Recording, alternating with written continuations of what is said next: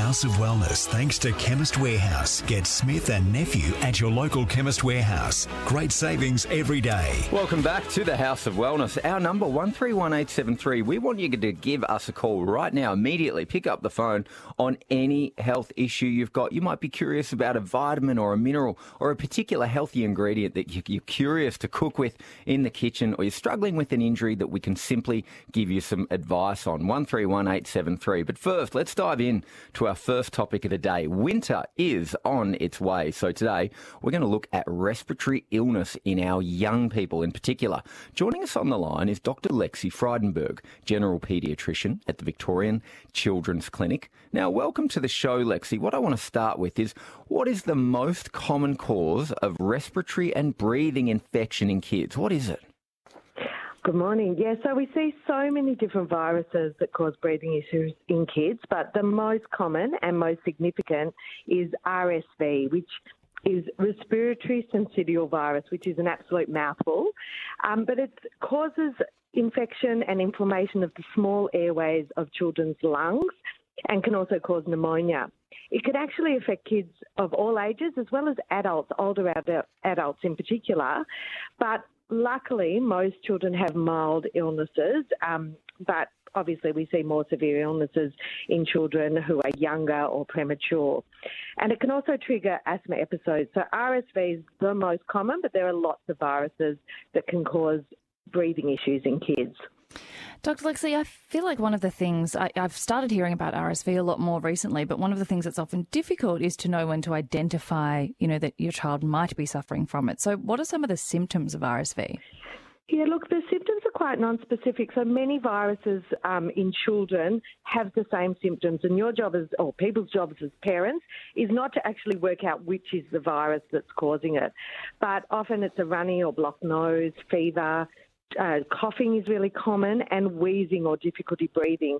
So if your child's breathing really fast or struggling, if they're really wheezy, and if they're irritable with a fever or not eating or drinking, worth getting them checked, because as I said, it's not your job to identify which virus, but your job is to make them comfortable and get the right help.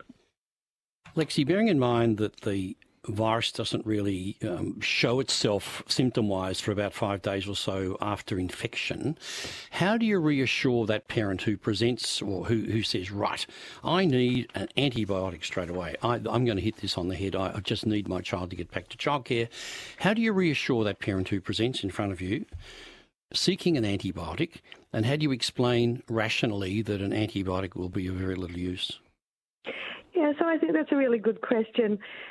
RSV is a virus, and viruses don't respond to antibiotics. Antibiotics work well against bacteria. And the good news is most infections are mild. So I think we as doctors can readily reassure the parents in front of us that if your child has mild symptoms, which are more likely viruses and more non-specific, they don't need antibiotics.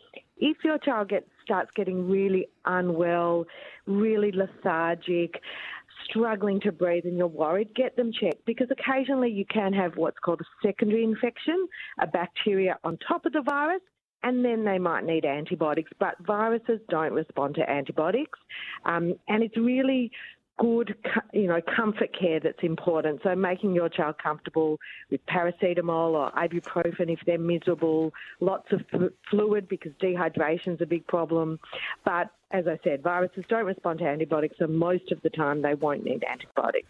I think a big question that a lot of parents have is that point that there's obviously self-managing illness at home, but when should we see a doctor when our child has a virus?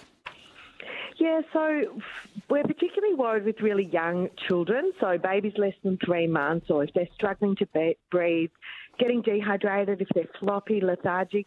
If your instinct as a parent tells you there's something wrong here, get checked, go to hospital. No one's going to send you, hopefully, away. But with the older children as well, if you're managing at home and they're just getting worse and you're worried about them, go and see your GP, because many a time they won't give you any antibiotics or any prescriptions, but they will check for dehydration. They will help you decide When does your child need to go to hospital? How unwell are they?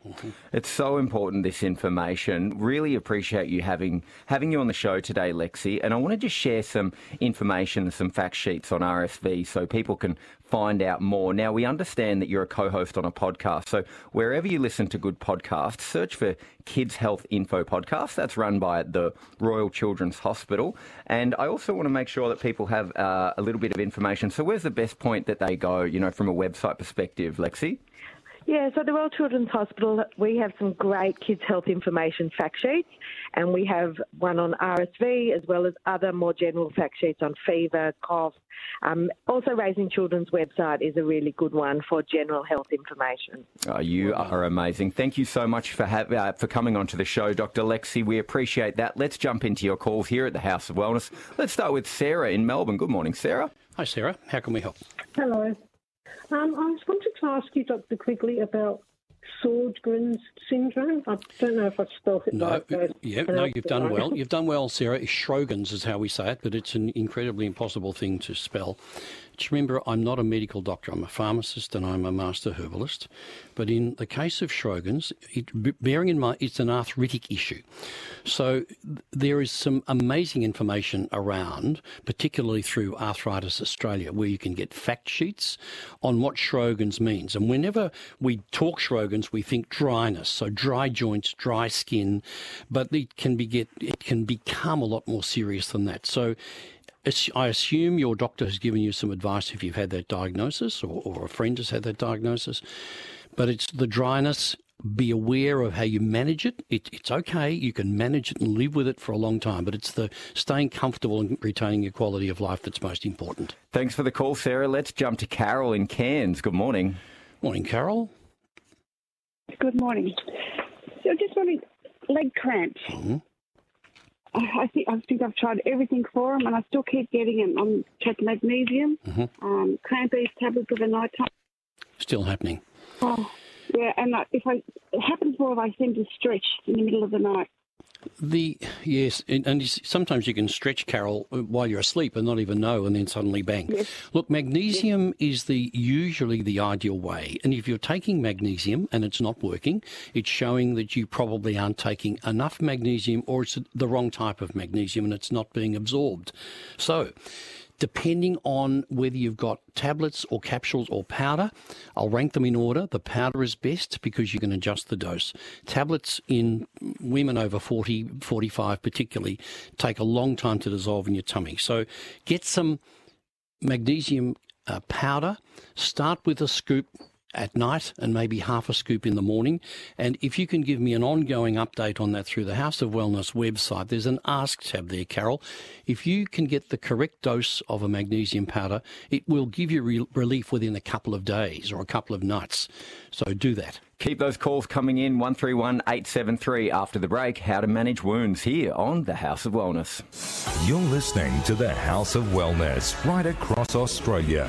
Thanks to Chemist Warehouse, the home of real brands and real savings. Build up your bone strength with Swiss Ultiboost Vitamin K2 from Chemist Warehouse. Formulated with a premium quality formula, just one daily capsule supports healthy bones and helps maintain bone mineralisation. Plus, it supports the absorption of dietary calcium. Support bone health with Swiss Ultiboost Vitamin K2 from Chemist Warehouse. Always read the label and follow the directions for use. Chemist Warehouse, great savings every day.